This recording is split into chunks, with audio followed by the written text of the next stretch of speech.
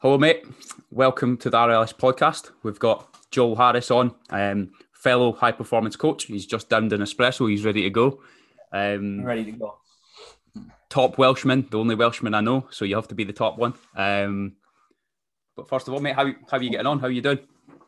Yeah, all good, mate. All doing good. My end is coming up to Christmas now, you know what I mean? It's the meals at the socials or whatever, but as you know, mate, you've done a couple of posts on it. You've done some stuff. It's all about managing it. So, no, looking forward to it. This is the first time that I've actually had a business myself during these times. So it's pretty much just kind of take the rough with the smooth, but most importantly, enjoy a few too many beers, probably eat some good grub and get in the festive cheer, mate. But yeah, things are all good, my end.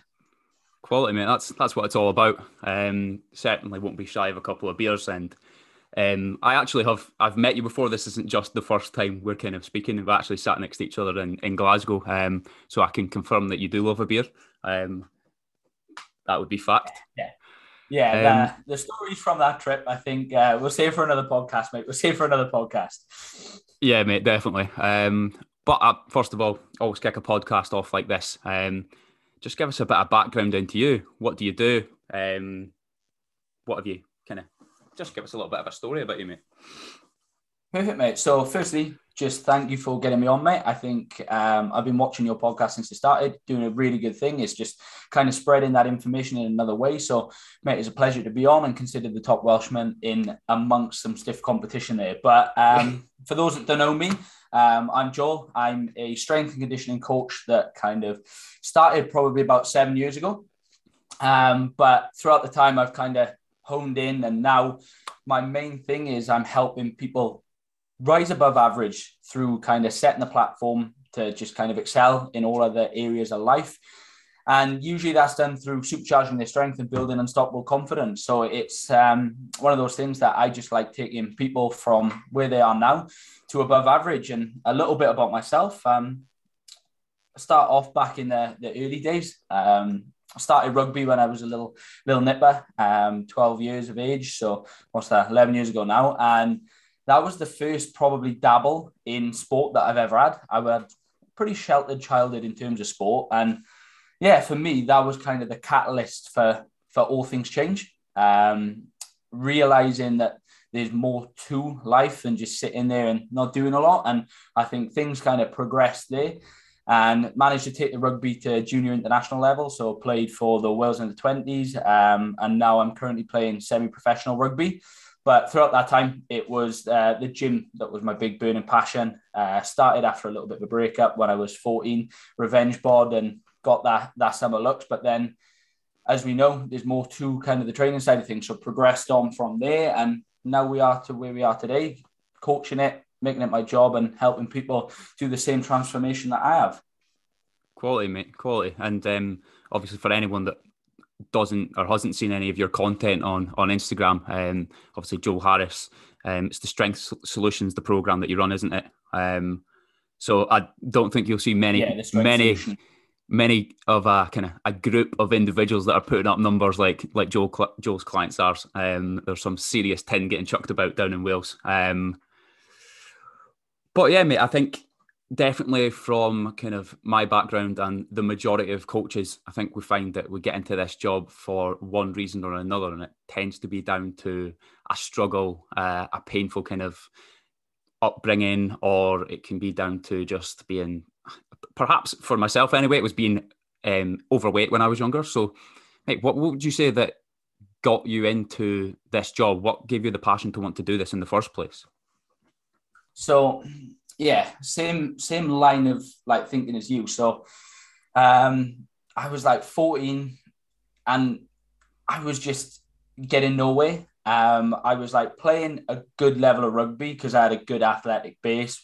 I was always doing all right in school because I've always been all right at it. But, I didn't really have no drive, no energy, no confidence. I was just this, like, you'll see the photos if you've ever gone on my Instagram. I used to just be like, probably, I think I was sitting about 120 kilos at the age of 15. Right. And it was just one of those things that I don't know what started it, but as soon as it did start, it was kind of that curiosity and the passion just came in and things excelled from there. And I realized that strength training is a hobby and a passion that can promise progression every time you get into it. So if you're there and you're going to turn up 4 days a week, train hard, eat relatively well, you're going to be 365 days from now in the best position possible that you could be. And that's always going to be the same scenario because you're always striving to be that little bit better. And that was it for me. I think I realized that there was probably an untapped potential of where I was at. And if I was doing relatively okay with no work, no sacrifice, and just, bumming about, then what could happen and what could be if you did actually just put a little bit of graft into it, because hard work is ultimately what's going to get us anyway. Cool, mate. Good. Perhaps this is a slight a tangent, but do you think that you always had a good genetic base in terms of strength? Did you kind of take off with that pretty quickly, or was that something that you've had to totally grind at over the years? So I'd be lying if I said I wasn't genetically in a better position than some people, because there are some people that get to, where I am at now and training history, all the things align, and they're still not going to be as strong as me. So I am in a relatively good position, but I think throughout the ages like 14 to 17 was where I kind of really started to dial it in, and that passion of just kind of how to get better. So I had a little gym in the house, trained down there this morning, it's the little playpen, and I'd have like 5, 6, 7 people coming down there and it would be my responsibility to make those better. And I think that's where the passion for coaching started, was seeing how they progressed, and then it made me better and I wanted to work harder. So yeah, I was probably in a good position to start off with, but as with anything, hard work beats talent if it doesn't work hard. So it's kind of getting the best of both worlds and making sure that you're not just kind of resting on your laurels, you're putting out there to get better. Yeah, 100%, mate. And has strength training always been kind of what you've based your goals around, or has there been a time where you were more aesthetically focused? And again, I know they come together as well. I think if you're obviously training solely for aesthetics, you can almost sometimes sacrifice strength. But if you're training for strength, the aesthetics can sometimes plod along behind and catch up. I don't know what your thoughts on that are. Yeah, the two are kind of intertwined. You're going to lift weights, you're probably going to eat well, and something's going to happen to your body. So you are going to get the best of both worlds, but your body's an instrument nor an ornament. That's one of the things that I like to look at it as. So it's all well and good being able to look good, but how do we perform? And that's always been at the forefront of my mind with kind of the rugby side of things anyway. But I first started getting in because I was 120 kilos and I was a melted welly, mate. You look up, I'd take my top off and it would just droop. And I was like, this ain't what it's about. So went through like a little bit of a weight loss journey. I think I dropped from 120 to about 86 kilos, no sustainability, no nothing. It was literally, like you see the typical chicken and rice 4 times a day. And then it was like, I'd eat the same things and it got me the result, but it also kind of pushed me back the other end then, where I did bounce back out of that. And then I got back up to 115 kilos. So that's when the switch focused. I was like, once I'd done the diet, and I was like, right, it's all about getting strong now. And I think after that initial 8-month diet, it was purely about strength. And then that's why the weight on the scale kept creeping up and up and up. And I was like, oh God.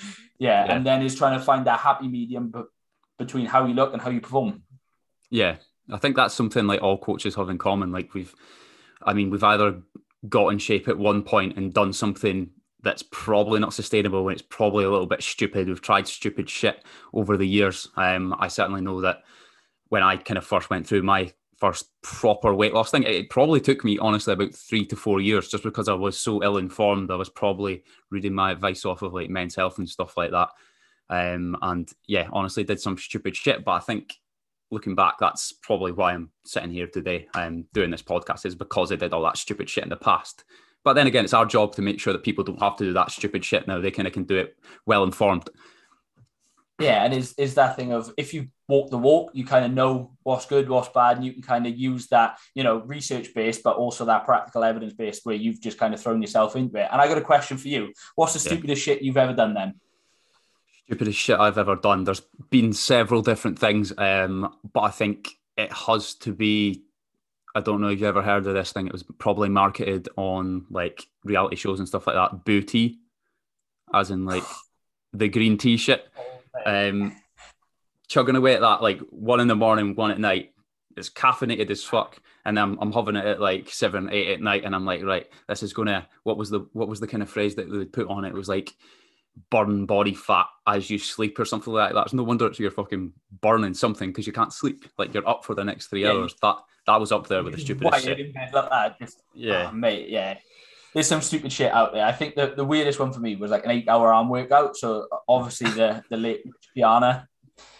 Yeah, I done it, and 8 hours of my life I will never get back, and probably about elbow tendonitis I'll never get rid of. But yeah, there's some stupid shit out there for people that didn't know.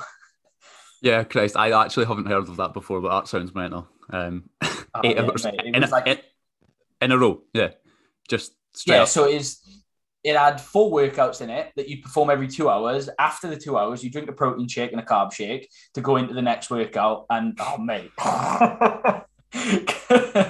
I am sorry for anyone listening to this. Please just go have a look at it, right? Watch, and he raves about it. He'll add an inch to your arms overnight. That's what he said, and it's literally because you just fucking inflamed and sore. Mate, that would, as you said, elbows would be an absolute agony. Forearms would be fucking done. But no, mate. Again, we've kind of touched on the type of training you do. You do strength training. So let's kind of move on to focusing on rugby. And again, I think this is really beneficial, definitely for a lot of the kind of people that listen to this podcast, and certainly my kind of group of clients. A lot of them play sport. There's a good few that play rugby. There's a few that play rugby at a very good level as well. But how have you kind of been able to shape your training? Obviously, your strength training. How have you been able to shape your training to benefit your performance with rugby? Okay, so I'm probably still not there yet in terms of my own training, getting that balance, because I think we all favor one thing. And for me, it is getting strong. And it gets to a certain point where strength, yes, is going to set the foundation, but excess strength is probably going to be at the detriment to all the other athletic capabilities that you've got. And when you're in a sport like rugby, hockey, football, you've got multiple things you need to manage. So I think managing it all at once is just picking and prioritizing what you need to do and when. And it's just making sure that it's an awkward one, because you've got all chunks of the pie all met. And I think the biggest thing is that in schools and stuff, when we're taught about this, we go run, jump, lift, throw, all those kind of basic capacities that we need, and then we tend to forget that and just replace it with squats, bench, deadlifts, and all those compound movements for strength training. So it's about trying to intertwine your general moving stuff, so running, jumping, throwing, alongside the weight side of things to really start to boost that performance. Then it's a tough one, and as you'll know, coaching it's kind of what you need when you need it. But yeah. Does that answer the question, or did I just completely waffle off topic? No. That makes a lot of sense, mate. And I think for me in the past, I've certainly found it really, really difficult, like having my fingers in too many pies, if you know what I mean. And it's like, I've been through different modalities of training, like trying to train for strength, but at the same time, I am training twice a week for football and I'm playing on a Saturday. And I have a job, I have a life, I'm not a professional athlete. So we can't essentially periodize my whole life to a T. I'm not a professional, so they're not controlling how much I'm doing. So it's finding that balance, like enough stimulus to get stronger and for that to benefit my performance, but at the same time, not too much that I'm going into training fatigued, or I'm going into my game on a Saturday fatigued. Even probably talking 2 years ago, like I was smashing RDLs on a Thursday as heavy as I could, literally going to failure. And then by the Saturday, I'm like, just can't quite lift that leg up. My hamstring just wasn't quite doing it. And I'm kind of repeating this process over and over again, and almost wondering why I can't move on a Saturday, but it's very obvious. Yeah, and I'm currently dealing with a little hamstring tear at the minute. I was at the minute, I'm kind of, I was having like 20 minutes a game, so I thought, I'll get away, I'll stretch my Nordics on a Thursday, and then hamstring went, and now I'm kind of paying the price for it. So It is trying to balance it all, and I think where the knowledge came from was I got thrown into the professional environment. So kind of the pro athlete where you just turn up, you've got everything periodized, you've got your food prep for you, you've got kind of post-workout shakes, you've got time between this, you've got a nap break. And I was trying to throw that into my own training. But like you said, now when you're not a pro athlete, and it's probably the biggest credit to semi-pro athletes that do this alongside a full-time job, is trying to balance it all, because you've got the likes of, in the Welsh Premiership, you've got professional players dropping down whose life is rugby. And then you've got semi-professional athletes who have businesses and stuff that have to try and cope with all that periodized training. So the biggest thing for anyone trying to balance it all is just the time allocation to when you can do things, and just getting your ducks in a row there. Yeah, definitely. And I think as you kind of talked about with my program, it's like the 9 to 5 athlete. We've got guys that are, well, I mean, just let's throw an example out there. I've got one guy who works 9 to 4. He has his own business, which he works on after that. He's a semi-professional footballer. He's still trying to maintain a couple of sessions a week in the gym. And for example, he's signed up for a marathon next year. It's like, that's a lot to try and maintain over a full week. So it's a case of, right, you're going to have to sacrifice one thing a little bit, pull back from one to put more into the other thing. And again, it could even mean just, and it's obviously a hard thing to do, it's cutting the hours at work a little bit, if that's a possibility, to fit all these things in. It's a fine balance. It's a hard thing to coach and to plan for someone, but that's the joys of it. Yeah, but the beauty of it is when it all works, and it does take that, weeks, months to fine tune someone's schedule. And like, I really like to start getting into the nitty gritty after the 6-7 months of coaching someone, because their schedule to a T, their routine, and you can really say, right, we've got an extra 30 minutes here, which we can hammer a little bit of conditioning in. That's only going to add, not take away. And that's the beauty in it. And that's why, like, I think we've both got coaches, is because we can't really do that ourselves, because we've got that like bias towards what we want to do. And if we wanted to, we try and drop the hammer 24/7. But there's times, like you said, where we've got to push and pull and make sure that we're getting what we want when we need it, and also just kicking back when we need it as well. So, mate, athletic training is something in itself, but it's really rewarding when it's done right. Definitely, mate. Definitely. Now, this is something that I'm really interested in, and I know you did this just a while back there. The marathon. First of all, mate, explain what the hell it is, and explain how it went. So the marathon, right? This was a weird little challenge that I thought of.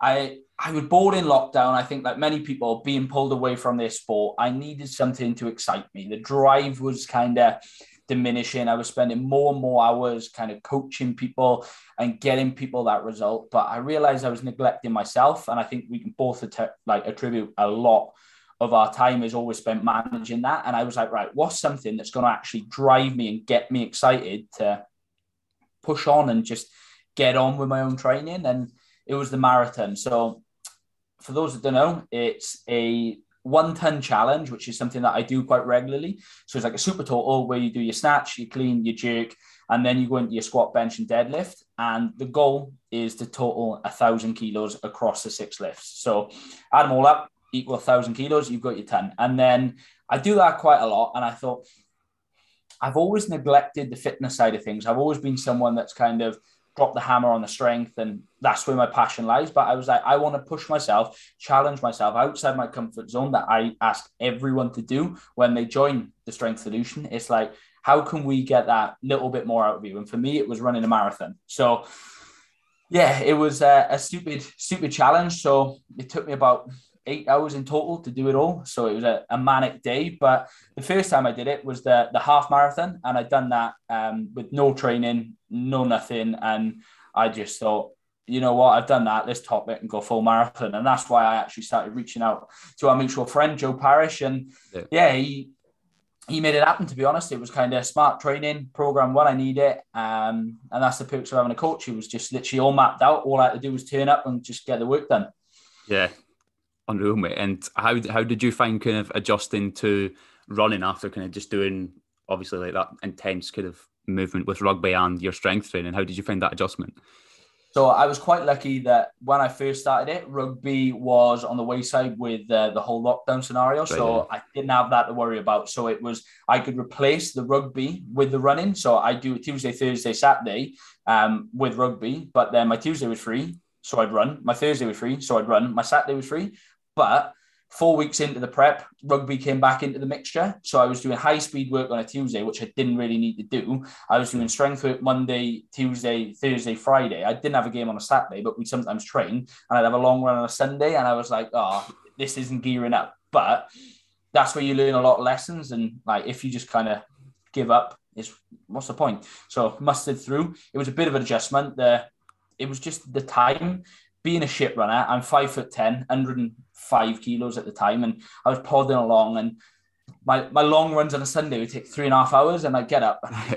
I'd finish some at 11 o'clock at night because I just put it off so long. But yeah, it was an adjustment. Something that I recommend people try and do is balance the strength endurance side of things. But yeah, it is tough.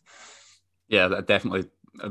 Didn't do something quite to the same capacity as you, but it was a similar thing. Whereas football training was off, so it was a case of same thing, like run on Tuesday, run on Thursday, and then a long run on a Sunday, and obviously still trying to do all that strength training in between, with the garage gym. And my body, I was in a deficit at the point as well, so it was pretty challenging, and it told me I learned a lot about how I can recover, and what my body is actually capable of. And you surprise yourself as to how much you can actually do when you really just push it. I mean, I'm all for kind of making sure your recovery is right, but at the same time, your body can be pushed to its limits at times. Yeah, and that's why I wanted to do it, was kind of just, I've always said that everyone that's like kind of sat listening or just in the world can probably demand a little bit more of themselves. I know there's some people out there like Jocko Willing, Dave Goggins, who are the extreme side of things, where they're probably pushing that to the brink, but you don't need to go that far. But there's always a little bit more that you can do. And I think for me, it was just kind of tapping into that potential, and it just carries over into everything else. If you've kind of knocked that one demon off, that I was always the fat kid that could never run, knock that off your back, and then it's like, oh, what else is possible? And it allows you to push on. And I think that's why strength training, all this stuff just sets the platform for everything that we do. Quality, mate, quality. So something that obviously as an athlete, or even as a strength athlete, that we have to deal with on a constant basis is failure, especially kind of growing up, from, again, you talked about the ages of like 13, 14, growing up, dealing with failure. How do you deal with failure, and how have you dealt with failure over the years?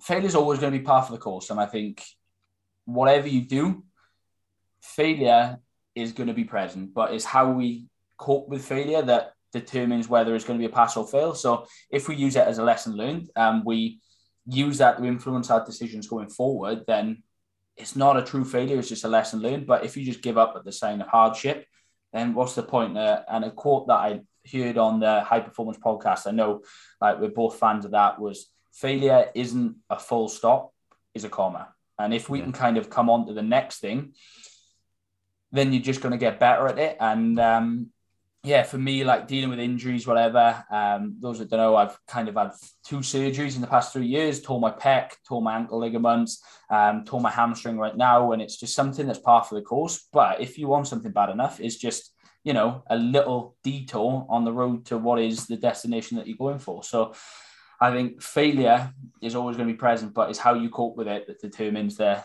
pass or fail metric. So what about you, mate? Like with football and kind of doing all that stuff and running a business, how have you managed to cope with failure? Yeah, I mean, mate, I've had a few kind of challenging things over the year. I mean, I'm not going to try and dress it up and pretend it's like a massive thing, but I've maybe got a Scotland colleges call up, which was big at the time, because again, I've never played like at the pro level, even through youth. But what I got called up for the Scotland colleges team. We were away to play England down in Glasgow. I got injured in the warm up, and I'm like, shit, that's my first cap gone. Like, and I was fucked, to be fair, and I was going to play through it, but I just realised I had to step back. There was another game we were going to actually fly down to Wales and play that.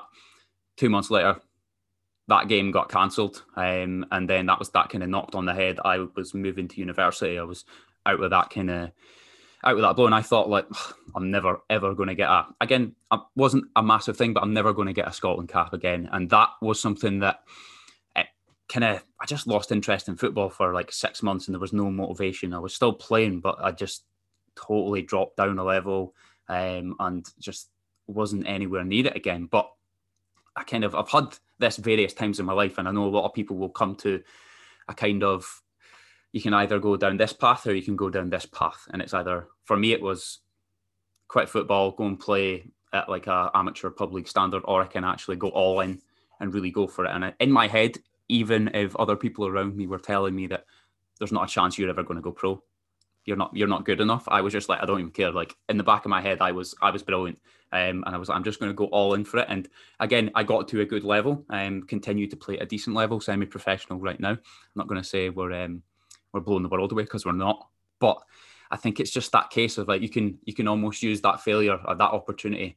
You can use that failure as an opportunity to then move forward. And I mean, there's various times in my life where you could have been at that crossroads. You just got to pick the direction that moves forward.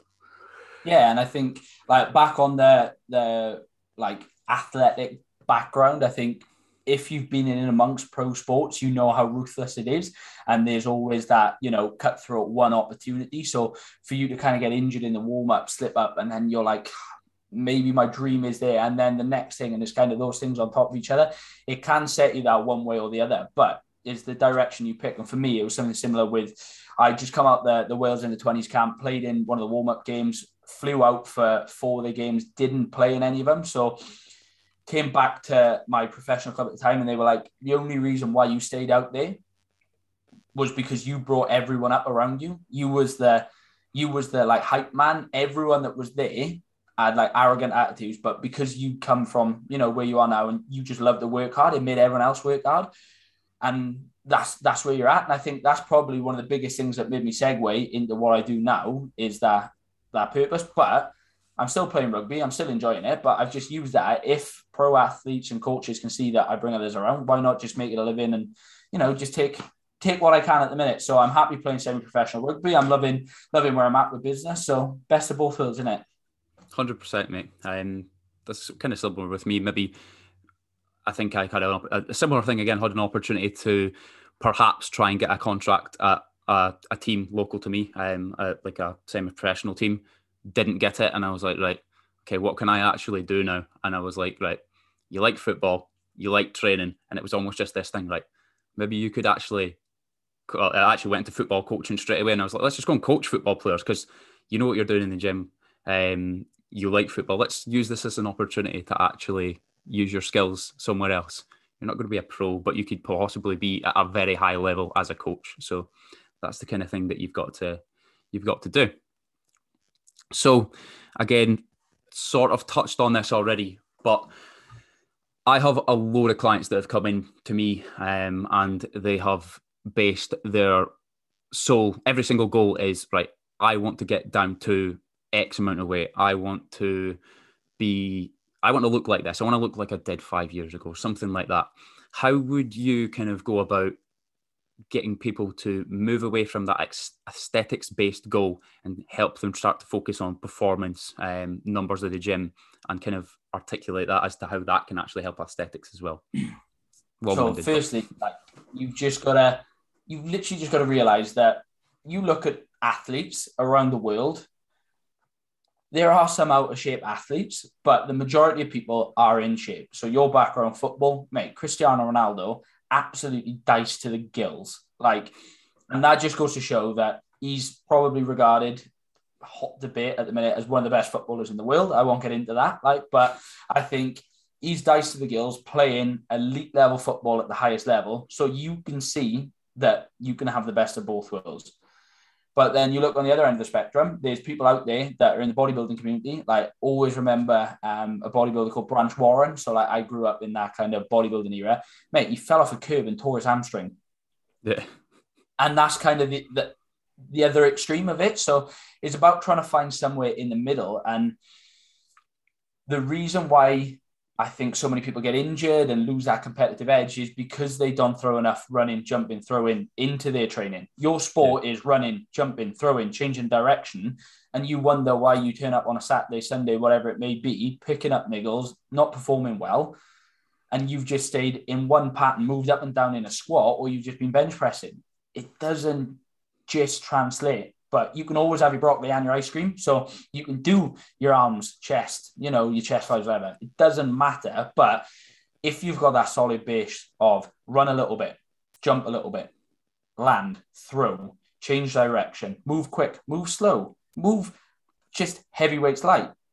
It's just the kind of opportunities are endless with it. And what you'll realize is that I think you'll stop basing your self-worth off that number on the scale. Because we've all got caught up in it when we're dieting. We see that scale go up, we have a shit day. We see that scale come down, is a great day. But if you've got other metrics of, I actually play a lot better on the pitch, I'm better at my sport, I'm maybe being picked for leadership roles in that sport, and then you've got the opportunity to kind of progress on there, that's one avenue. You look great. You feel great. You bring an energy to every day. You can go play five-a-side with your mates. You can lift with your friends. You can jump in a CrossFit workout. And I know when we went up to Glasgow, we all got beasted in that one training session, but everyone up there held their own. All because it is that you don't just need to worry about how you look. There's so many other success metrics to training.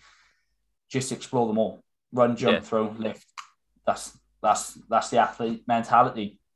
I know it can be so kind of exhausting constantly thinking about the scale and jumping on that every single day and basing every single ounce of your progress on that. And that's certainly something that I make sure that my clients kind of step away from. And it's just so it just frees you up to enjoy making progress more when you can take away from that and you can just think about other things. Think about how you can enjoy food and not think about, right, I'm going to have to step on the scale tomorrow. This meal is going to put me up a couple of pounds. Like, that is just exhausting. And I used to find that was something that just affected me so much. Again, I was someone that went on the scales like every Saturday morning, and that was it. I was going to weigh myself every Saturday morning, and it was almost like a countdown. And I was always like, right, what's it going to be? What's it going to be? What's it going to be? And if it wasn't what I wanted to see, it was as you said, it was a shit day. And we have to step away from that, I think. Yeah, I think it's got his place and it's got his value. And there's some people that say, like, you shouldn't worry about the scales whatsoever. I get my clients to weigh routinely just to make sure we're keeping in those habits. But it's a case of knowing when to distinguish the value from that result and knowing when it's just fairy dust. Because I had someone come in, mate, he stepped on a scale and he was 6 pound up. And he was like, oh my God, I'm 6 pound up. And I was like, mate, you have not put 6 pound on overnight. You've been doing everything right. Yeah, it was just, and then the next day he was down 2 pounds from when he originally weighed. So he's like down 8 pounds. And he's like, what's going on? I was like, mate, that's just the body. Just get used to it. Like, understand there's ebbs and flows with everything. And if you're going in the right direction and you've got various success metrics, then you're going to have a good time. If you just think, oh, you know what, this one sole number is my entity, then you're just going to have a shit day.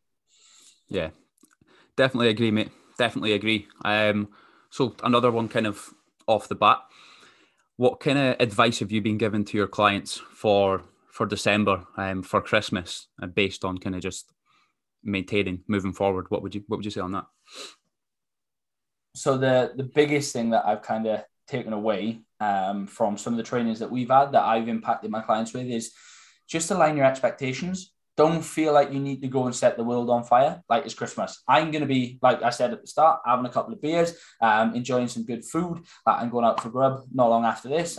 And if you see me on Instagram, I'm always kind of out eating because that's something that I value. That's something I enjoy.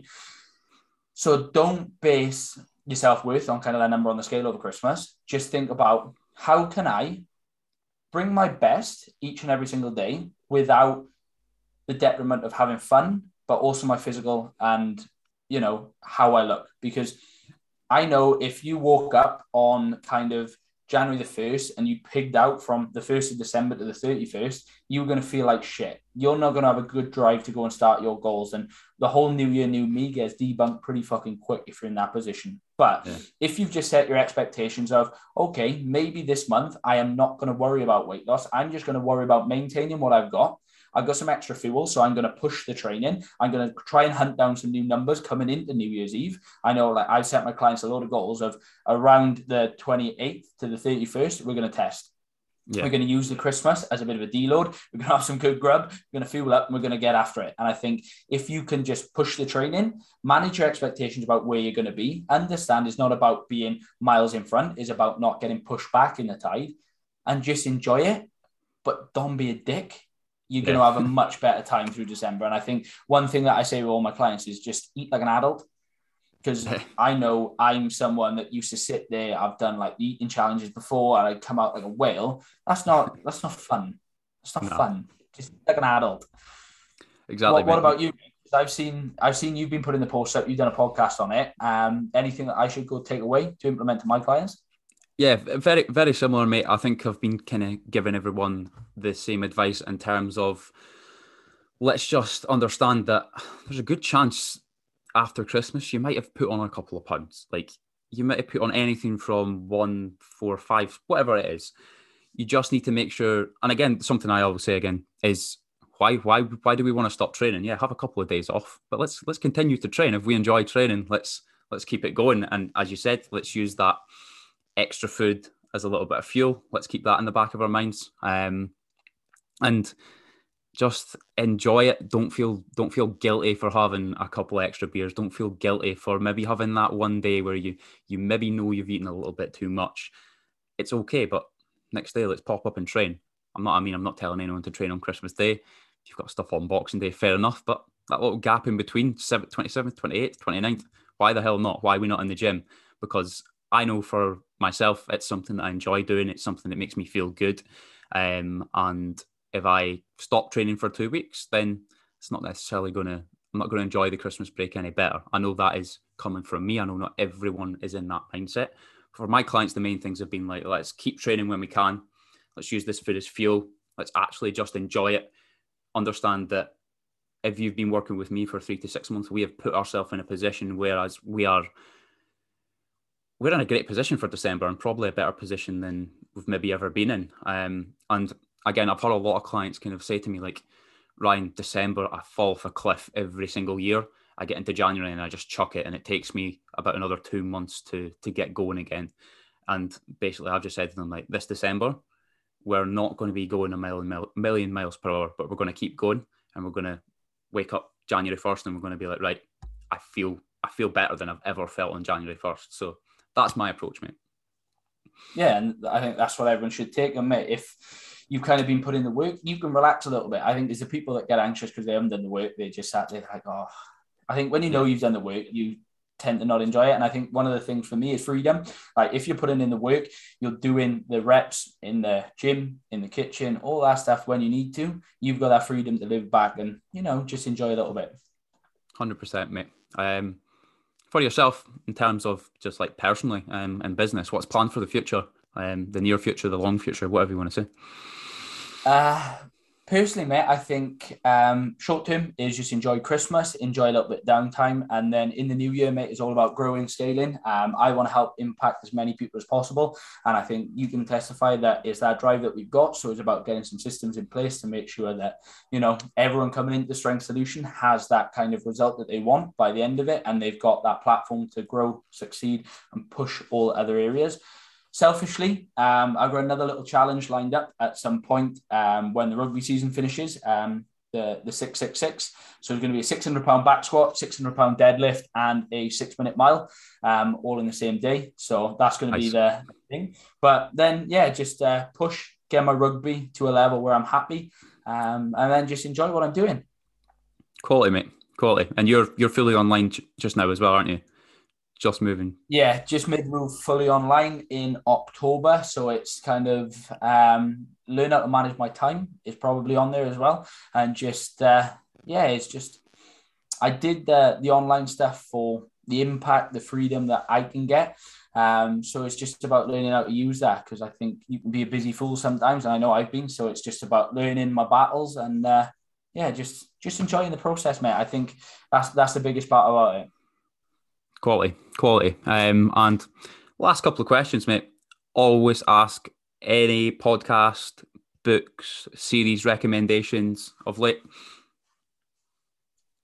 So I was thinking about this one because you've probably got you know, the usual habits, like atomic habits, all those things. But I was actually thinking, if you're someone that is curious about training, and getting a very easy to understand point of view, Ross Edgley's The Blueprint is a perfect book for that. I read that one not long ago, and it just kind of sets the platform there. Podcast wise, I've got a guy that local to me, Sam Owen. He does a really good podcast called Bite Size Fitness. Brings on like people coming in from all walks. He's got kind of the rehab, the strength side. So that's another good piece. But then the biggest one that I've been listening to at the minute for kind of general life advice is the High Performance Podcast. So I had to throw that one in there. But the first two are probably going to be some off the cuff answers that you may not have heard, but I thought I'd throw those out there. No, that's good, mate. I think a lot of my clients will kind of like hear these complicated books and they're a bit like, not sure that'll be to my taste. That'll maybe be a bit too heavy, but no, they'll be quality. Ross Edgley's books are really good. He's a nut job as well. Yeah, inspiration. Swimming the actual outside of the UK, that was a crazy one. Yeah, not my bag just yet. Yeah, High Performance Podcast. I actually got VIP tickets for that for my early Christmas present. So going to that in Edinburgh should be good. Yeah, I saw those. I was looking for one in Cardiff, but they're doing one in Birmingham, so I may pick up a ticket if I get a chance. But got to see what the schedule's like, because I've only recently started to listen to them. I think it was after you posted about it, and I was like, oh, there's some nuggets of knowledge here. It's good. Yeah, it's quality, mate. But no, mate, I appreciate you giving me some time to come on the podcast, and I said Troy's was number 10, but yours is number 10 to finish the series off. So we've got it right this time. Bang, Troy. I may be 5'10", but I finished this one off, mate. That's all I'm going to say. Quality, mate. Thank you. Yeah, appreciate that, mate. I'm sure I'll catch up with you again soon. And yeah, cheers. Yeah, thank you very much for having me on, mate. It's been a pleasure. And all the best with season 2 coming out now, isn't it? Yeah, season 2 will come out New Year, I think. Mate, all the best for it. And can't wait to see what you bring on. Thank you very much, mate. Top man.